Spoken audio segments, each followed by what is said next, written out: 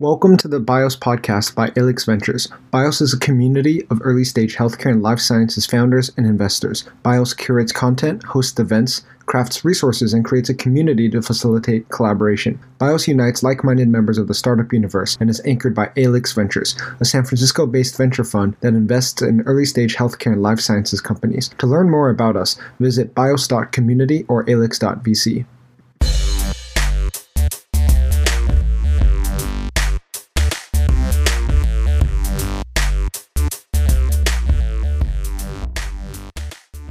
Welcome to the BIOS podcast. I'm Jimmy Tian. We're very lucky to have Tony Kulesa on the podcast. Tony is a co-founder of Petri, an accelerator in Boston that backs companies developing new biotech applications and technologies in healthcare, food, industrial chemicals, and new materials. Tony completed his PhD at MIT, where he developed a new platform for rapidly testing drug combinations to overcome antibiotic resistance, and for exploring relationships between species within bacterial communities such as the human gut microbiome. While at MIT, Tony was co-founder and director of Biomed Startup and was co-founder at MIT Biomakers, among various other positions.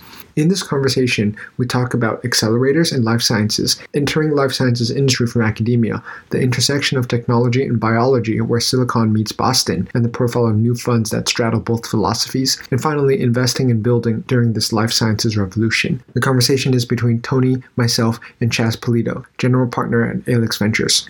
Tony, thanks for joining our podcast here at BIOS. Grateful to have you on as a guest today. Could you tell us a little bit about yourself and Petri? Sure. Let me first say just like how excited I am about the community you guys are building. I think there's clearly a huge latent need for this. I think it's worldwide, and I think it's great that you're bringing together investors, entrepreneurs, and other followers of the space into the podcast, into media, and I think that there's huge opportunities. As people leverage their the knowledge that's siloed across all the different people in the industry towards new opportunities. So just applaud you guys as a community builder myself, in making this effort. Yeah. So to tell you about myself, so I see the purpose of my life to bring change with biology. Essentially make biology one of the driving forces of innovation in the 21st century. And a lot of that comes from inspiration from my grandfather, actually, who was an electrical engineer before there was such a thing as electrical engineer. He was actually a physicist, or trained in physics before there was such a discipline. And he had a really amazing life and had the opportunity to work on projects with NASA. He was a control engineer, and saw the whole arc of how electronics and computers accelerated so much transition through his life. And he still continues to be at the forefront. I get emails from him all the time about advances in quantum information theory and cosmology, and when I was in college, I started to think about what do I want to do with my life? I really wanted to work on something that had the opportunity or had the potential to make the same kind of changes to the 21st century that had impacted life so much in the 20th century. And to me, the place with the most with the most potential was biology. I mean, if you think about it, biology really permeates every aspect of life. Of course, because it's what we're made from, but also all the materials, like the dyes in our clothing, the materials of our clothing, this wood table I'm sitting at, the chair, so much of what we have, the food, it all comes from biological systems. And as we learn to manipulate these systems, we've really unlocked a new layer of technology, a new layer of the universe's source code that we have access to. And so I just got really motivated to steer my life in that direction. And I love being in the lab. I used to say if I was a billionaire, I would just stay in grad school forever. But it started to become clear to me that I could make a larger impact by being a force multiplier for other people than by pursuing my own ideas right now. And so I still spend some of my own time on my own projects, but really since about 2014, while I was doing my PhD at MIT, I started to think about how could I best enable other people, and a lot of it was through seeing where the translation of technology out of academia was frictional, because I had made some inventions during my own PhD in infectious disease and in antibiotics discovery that I really wanted to bring to bear on the problem. It was a technology that worked at scale. We were able to discover some pretty attractive candidates that I wanted to start to advance towards clinic. And I started thinking about how could I start a company here, and realized just how little support there was for that process. And ended up finding a lot of other like-minded people at MIT who were PhD students or postdocs who had their own inventions or discoveries that they wanted to see really brought out and to impact the world, and had the same kinds of barriers in front of them. So I teamed up with a bunch of them to form student groups, classes, a lab space, and so on to just enable that kind of work. And that's where I think I really found my groove. It's where I found where I think I'm the biggest lever on the world, and how I got into creating Petri soon after that. Could you tell us a little bit about what Petri does and how it came together? Sure. So, while I was at MIT, right, I said I had created these, I co-created these student groups, classes, a lab space, community.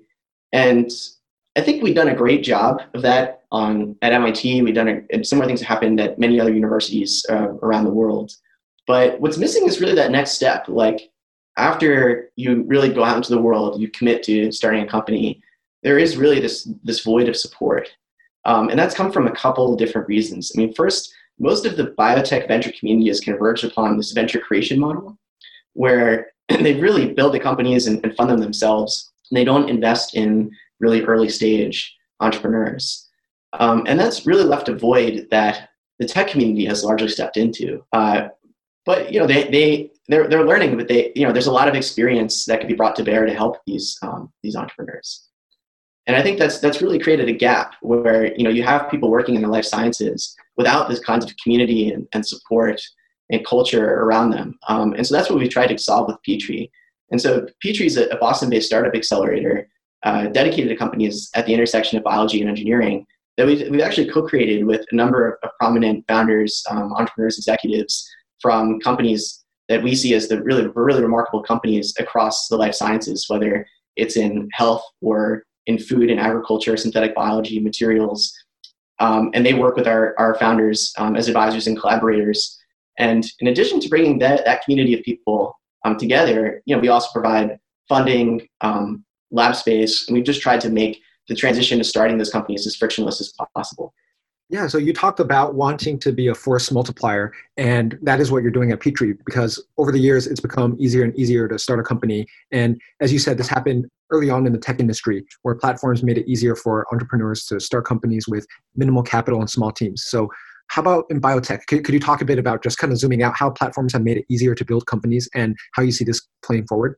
Sure. Yeah, I think it comes up often, right? The contrasts or the difference in philosophies between the tech industry and the biotech industry, and where the biotech industry is headed, what we've seen in the past 20 years in tech and so on. And I think, a lot of the contrasts between these two industries stem from terminology that might no longer apply. So, if you really look back in history, 1976 was the year that both Apple and Genentech were founded. And, Genentech really marks the birth of the biotech industry. And it was founded by Bob Swanson, along with Herb Boyer, when Bob was 29 years old.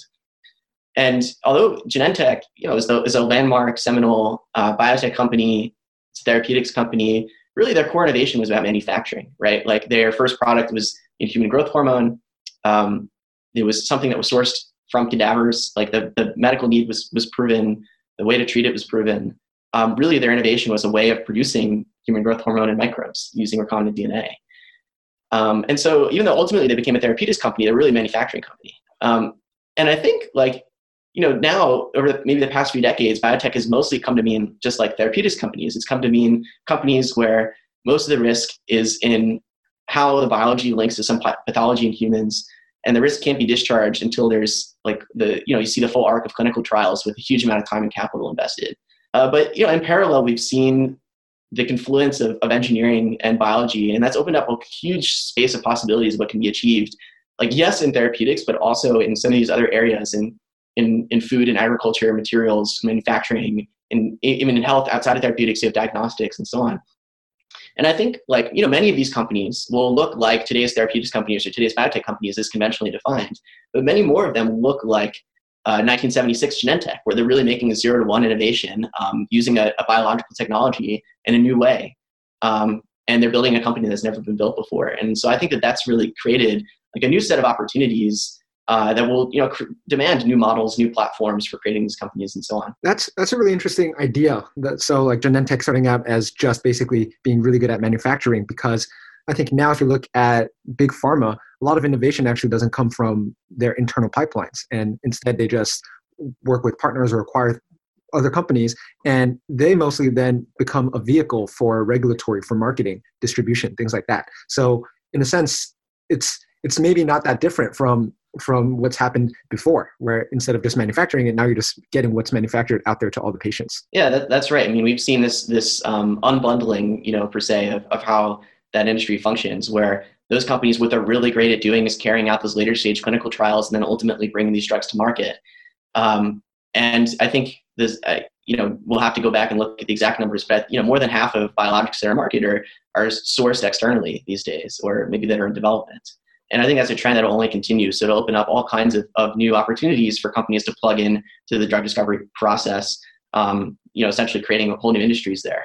So if you were running a big pharma company, what would you do? Let's say the coming 30, 40 years, how would you approach this model? Well, I think what most of what they're doing is headed in the right direction. They often have sometimes multiple arms that are investing in different areas strategically, uncoupled from the internal strategy of the firm. And I think that's the best way that they can explore new opportunities, whether they're new therapeutic areas or new ways of coupling different approaches into their existing pipeline. Yeah, interesting. It's almost, to me, sounds like they're an accelerator for like way later stages. That's one way of thinking about it.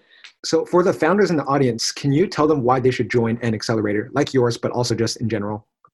Yeah, I think there's a few different reasons, right? And you think about it, like why to go to college? Why do people go to like Harvard, Stanford, or MIT? And I think there's a couple of reasons, but it's not really about the classes, right? Like MIT started putting their classes online 2 decades ago.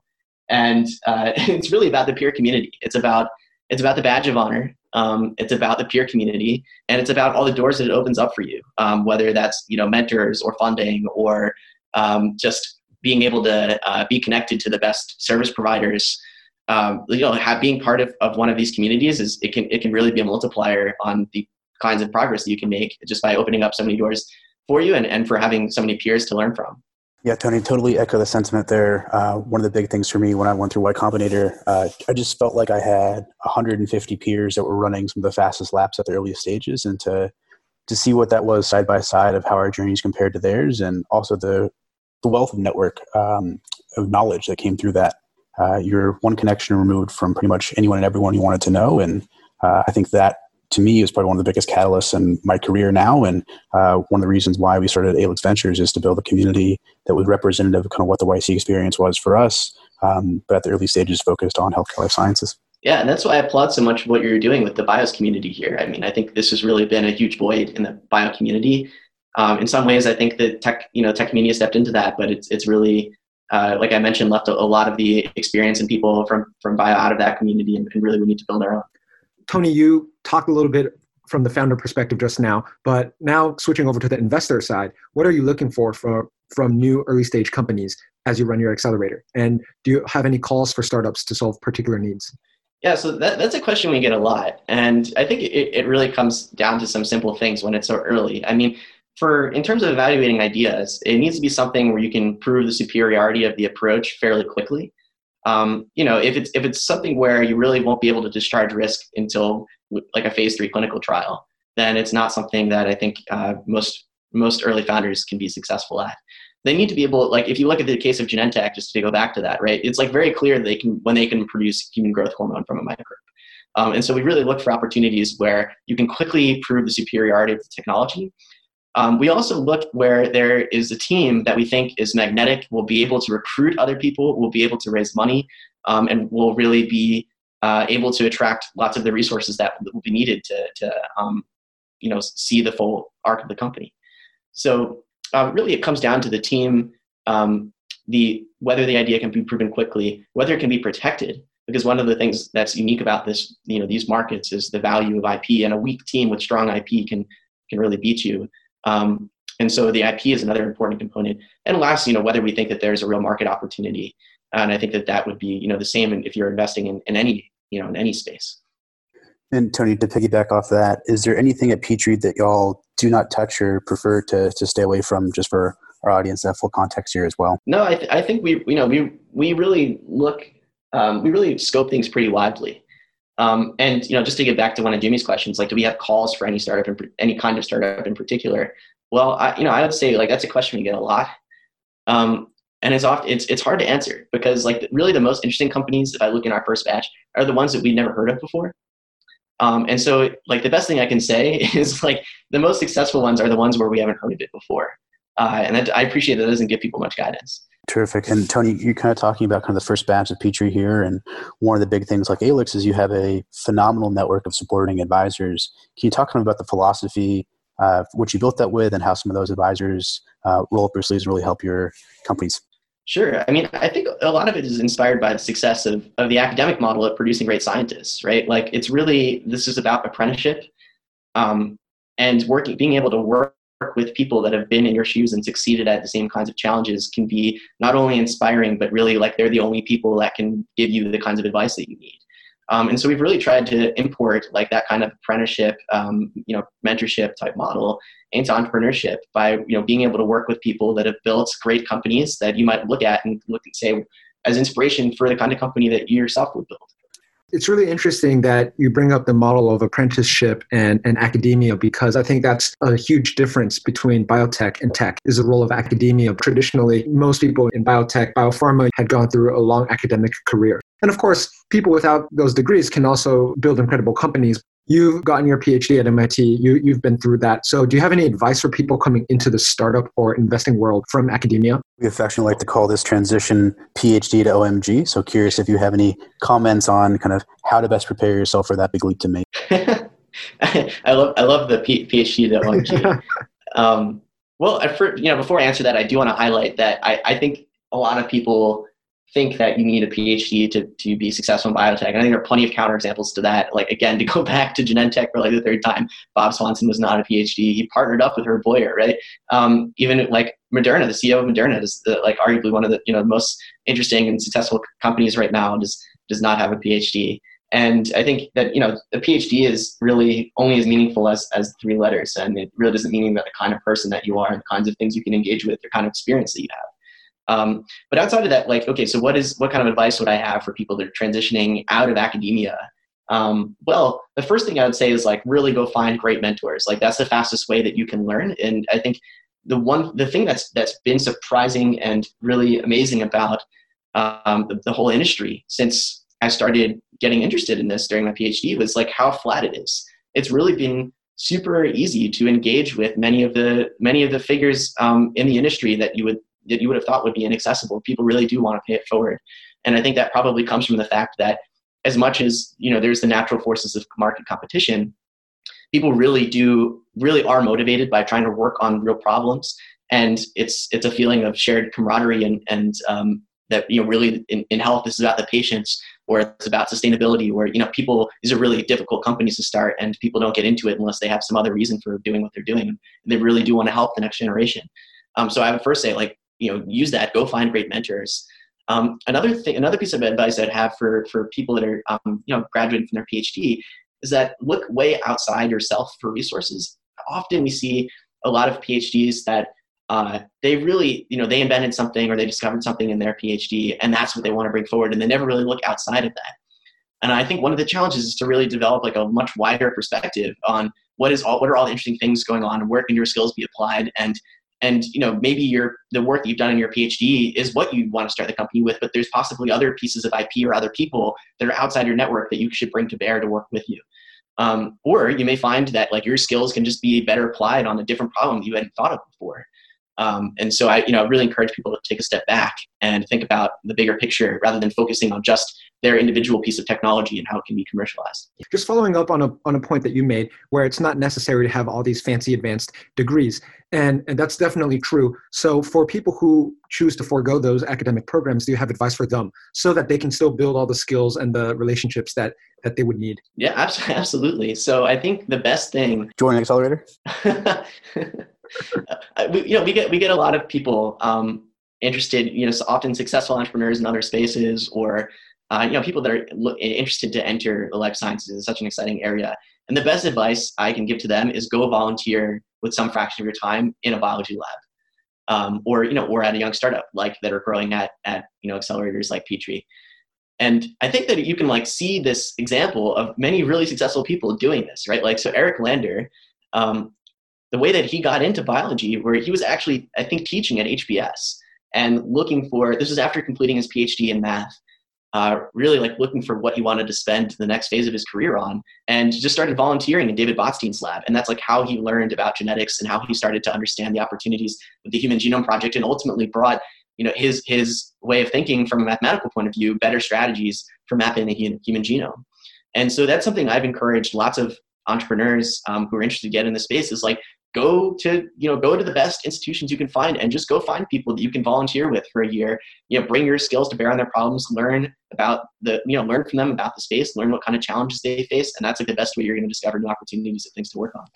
Could not agree more with that, Tony. The year before I started ALEX, I probably spent about 80% of my time with PhDs, and I just sit down with them, they're founders of early companies, kind of learning what are their struggles, kind of building empathy with some of the things that they've experienced that transition from academia, and understanding what are the different nuances of their particular venture, and just sitting down, buy them coffee and teaching them some of the aspects of business and swapping that knowledge back and forth. And later became what is today ALEX Ventures through that. It's a really important thing to do. I think, often we see with I don't mean to say, to label these people as MBAs, because I don't think an MBA is necessary either. But I mean, if we say PhDs and we say MBAs, I feel like a lot of people, they will often build businesses that are alcohol delivery companies or something, right? It's because unless you're operating on the forefront of technology, you really don't know where the frontier of interesting opportunities are. And so the best thing you can do is just spend time with people whose skill sets you really complement, and learn from them about where the boundary of new opportunities and new science is, and try and build businesses from that. And that's something that I really learned from a mentor of mine, Russ Wilcox at Pillar, who is just an amazing frontier tech entrepreneur, and built E-Ink and companies in nuclear energy and therapeutics and in lots of different spaces. And I think he's just one of the best people I've ever met, who doesn't come himself from a technical background, but can sit down with any scientist and really is just one of the most curious people, and has learned a tremendous amount about all these different areas of technology and opportunity, and brought his own business skills to bear about how to build great companies in these spaces. Absolutely agree with that. And I say for myself, someone who has a minimally technical background, that's more through my learning myself. I feel like once you understand kind of the different spaces you're navigating in, you then kind of start delving into what are the practical applications. I think that's where the playing field becomes level, and it doesn't matter what advanced degree you have or what your prior background is. It's how does X plus Y translate to Z, and how does Z ultimately impact the world? And when you can understand that through the lens kind of how we look at ALEX with effective altruism and the practical map to get there, it's just now a matter of, do you think that founder can put the pieces in forward motion to stack what ultimately hopefully will be a skyscraper? These are really important discussions in the life sciences, because in academia, there's very traditional hierarchical structure. In medicine, I would argue that might be even worse, right? It's all about how many letters you have after your name. So being able to find the right way to connect people, regardless of the degrees they have, but based on the ideas and how they can actually move the field forward, I think that really is key. And there's a little bit of a cultural gap, I think, between the industry side and maybe the academic or medical side that does need to be bridged. Well, I mean, I'll just say another reason why the communities that we're trying to build are so important is really just enabling people to make new connections, to meet new people, to avoid the biases of their own social network, and to really plug people with different skill sets together into solving big problems. Love it. And that's also actually a really important way that we can enhance diversity of founders, of investors in the industry. And so I do think that what you're doing at Petrie, what BIOS is doing, is great for that reason as well. What we're really doing here with ALEX and BIOS is we're funding the next generation of companies, and ultimately through that, the next generation of investors. And the diversity of the founders we get to work with, from background and skill set to breadth and depth of companies, ultimately will enable this next generation. And I think folks like us on the forefront of that ultimately will help catalyze what the future face of biotech looks like. It just might be a fun cycle or two removed from where we are right now. topic I've been discussing with a lot of VCs here on the West Coast lately is, let's say, Series B, Series C scale. We talk about tech meets bio. What does that mean? What are you validating? I think that's what a question we've been curious about and looked at it from a platform point of view and saying companies like Recursion or LabGenius or others at Series B, Series C, when they've reached scale, are they validating platform approach and that they're able to come to reproduce through a technical underpinning the same reproducible result? Or are you validating kind of biology? I think that's what we're perhaps talking about. East and West Coast differences of philosophies. What do you validate when you reach scale, particularly in the context of platforms and how tech is enabled? Chaz, let me make sure I understand what you're saying there. So when you're talking about validating, maybe you could just expound upon that for a second. So you're talking about when you really reach scale, and what do you feel like LabGenius is validating? Yeah, I guess to speak further, what you think about when companies are approaching the clinic and saying have reached kind of what I call phase 2 clinical efficacy, their pipeline's validated.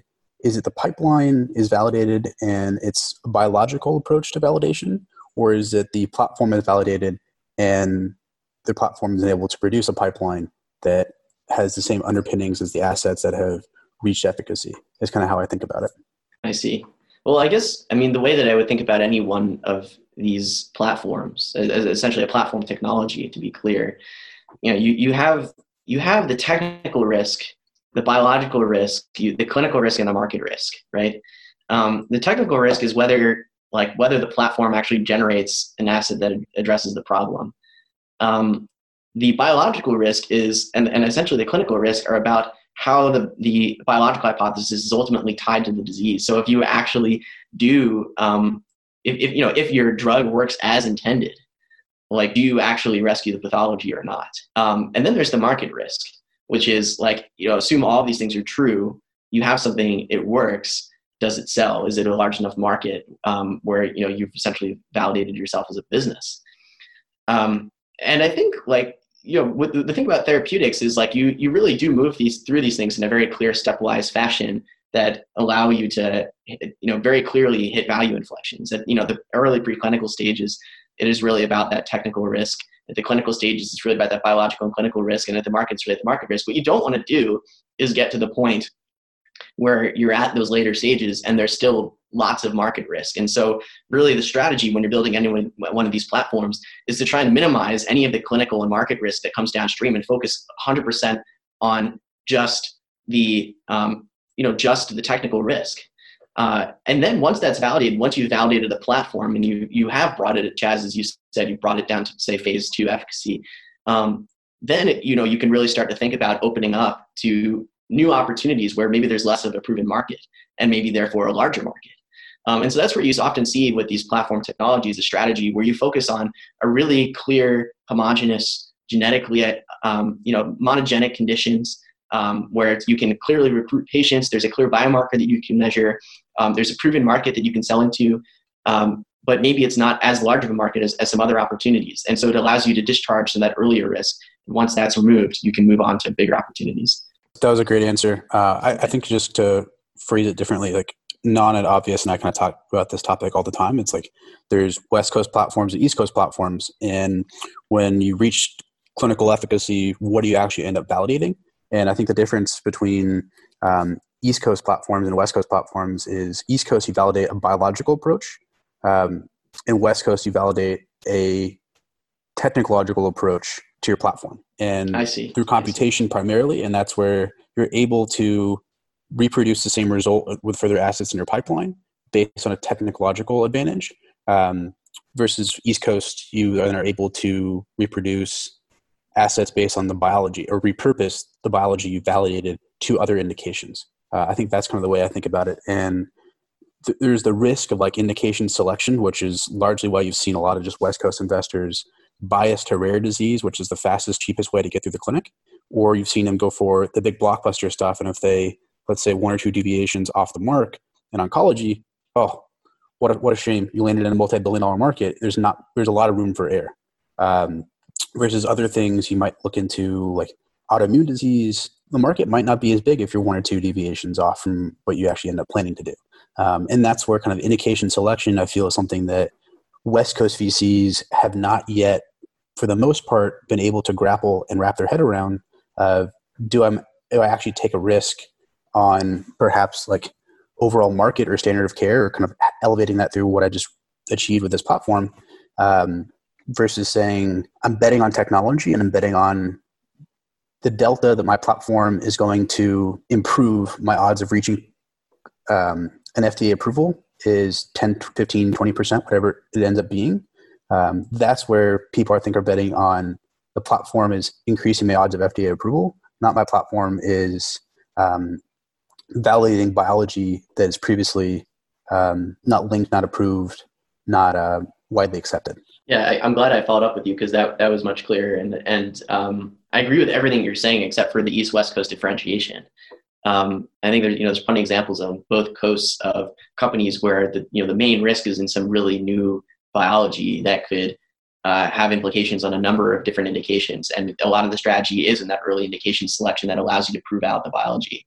But there's also plenty of examples where it's really about a new therapeutic approach, and that's highly scalable and can be widely applied. I mean, Moderna is the classic example of that. That's in everybody's minds these days, right? Where once they've really proven the approach that they can deliver mRNA into the cytoplasm, and then that's essentially validated the technology. They can produce it at scale. They can repurpose their manufacturing infrastructure very quickly to new areas, and so they can, once they've stood up like the whole pipeline, maybe that's not the right word. Once they've stood up the whole platform, they can essentially repurpose it into new indications very quickly. And so I think that's an example on the other side where really the risk. That's validating biological risk, so not technological risk. I guess maybe that's where I'm differing with you on biological risk, the definitions, because I would have called technological risk, whereas biological risk I would define as how the biology is ultimately linked to the pathology. So you have some new discovery about like the etiology of the disease that you want to drug, and the real test of that can only happen in the clinic, which I think is just a different kind of strategy. You might take a conventional approach with a small molecule or biologic to develop against a new target, for example. And so that's like a different class of company than that. Yeah. And so maybe we're just talking about the same things and using different words. We've obviously lived through a technological revolution that's changed the world. And many have said the next revolution, which has already begun, is the life sciences revolution. So how would you categorize this? Is this a fundamental revolution over the arc of humanity? And what will it do for the future? I love this question because it's essentially, why I've dedicated my life to this pursuit. And I think that, the really amazing thing about biology is that biological systems span more than 10 orders of magnitude of scale, right? Like you have everything from the atomic level all the way up to whole ecosystems, or at least like meter scale organisms, right? At minimum, we could say. And I think,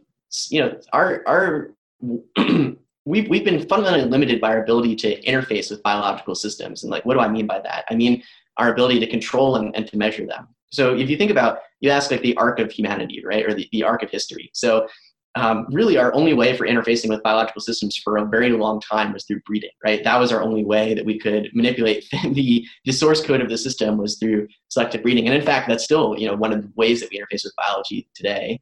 But like the real revolution that we've seen in the past 6 decades or so has been step by step being able to build interfaces to each other layer of the system. So first, with the heroic age of molecular biology, being able to, we unravel genetic code, right? So we get access to DNA and we understand the central dogma. We understand how to how to read and write things at the molecular level, even if it wasn't achieved. I mean, it took a few decades for us to synthesize the first gene, for us to, for recombinant DNA technology to be invented and so on.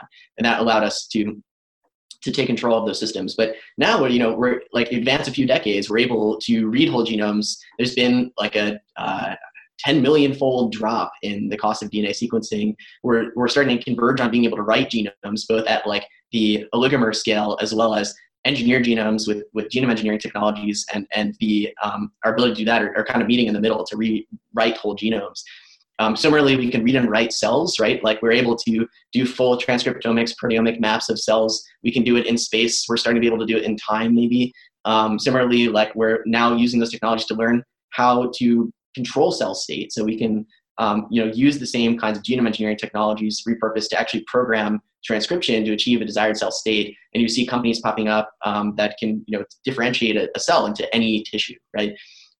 We can read and write the behavior of single-celled organisms, right? The whole field of synthetic biology, and being able to program microbes or being able to program immune cells. We're starting to read and write whole organs, right? You have all these advances in organoid engineering, being able to map cell types in tissue, in situ, like in space, being able to understand development, and then being able to program the genomes of organoids that can model the same kind of development, being able to print the cells in certain locations and stick them together in interesting ways. And so like it's been just this amazing time where in a very short amount of time, we've been able to build new interfaces at each layer of these biological systems, which is only going to unlock our opportunities to control, as I like to say, like we've really gained access to the source code of the universe, of so many aspects of life, right? Like if you think about the 20th century as getting access to the source code of physics, right? The 21st century is getting access to the source code of biological systems. And the most creative people I know are starting to think about, what does this mean at like even planetary scales?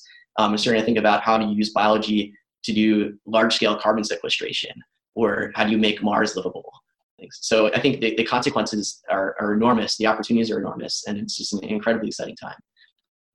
I agree, man. This is the century of biology, and it's incredibly exciting. And this decade will be incredibly exciting, but obviously we started out this decade with COVID-19. So how has the pandemic impacted the funding ecosystem, specifically the impact on life sciences as compared to what's happened in other sectors? Well, I think it's still pretty early to tell what the impacts of this will be in terms of, the funding ecosystem in the short term. Of course, uncertainty creates conservatism, right? So the data I think that we're seeing so far, it's been much harder to fundraise. It maybe continue to get much harder to fundraise. What does that mean on the monthly timescale? What does it mean on the yearly timescale? I think many funds have announced new funds recently. I think really the world's attention has shifted towards biotech as an area of great importance and of great opportunity. The thing about crises is it's really hard, it's really hard to get institutions and individuals to change their behaviors until there's a crisis. And so now all of the ideas that people have had about ways to change the healthcare system, ways to change, even everything from the FDA to healthcare system to everything, like it's ripe for change, and people are now desperate for change, right? And so we're going to see long-lasting changes that create new opportunities for new business models, new technologies to be deployed very quickly, and entirely new needs of society to say, like, at mass surveil viruses, to surveil the individual's health, and so on. So I think that there are lots of opportunities in the long term. In general, biotech is always an area with great fundamentals. So as a business, I think like it's still going to stay a strong area for investment. But of course, I'm speaking on the yearly timescales or decade timescales. I think the next few months are going to be tough for everybody.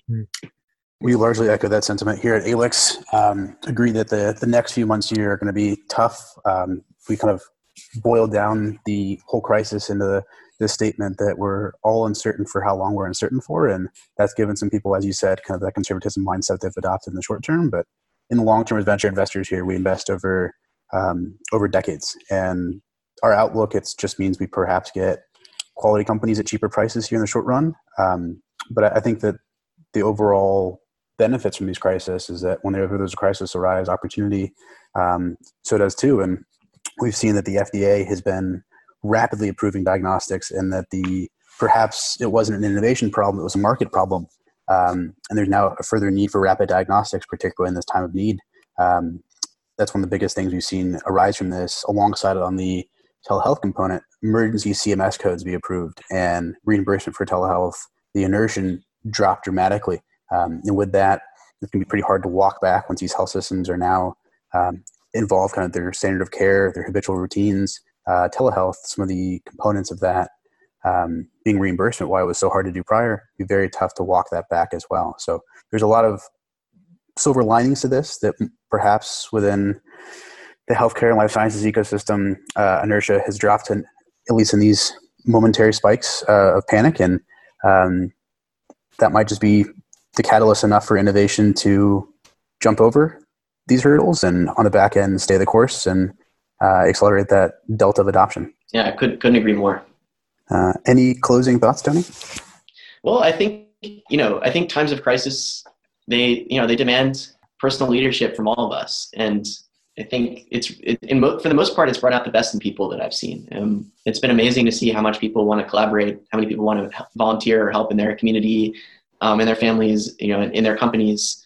And so I would just encourage people to, stay optimistic. If we're properly calibrated to the crisis, like, we should be surprised optimistically just as often as we're surprised pessimistically.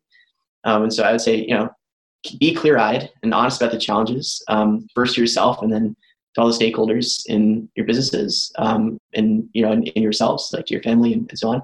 Make the hard decisions, but do right by people, and people will remember that. So I think for the most part, everyone's embraced that. It's amazing to see how much the biotech community has volunteered resources, expertise, is repositioned projects to work on vaccines, therapeutics, testing.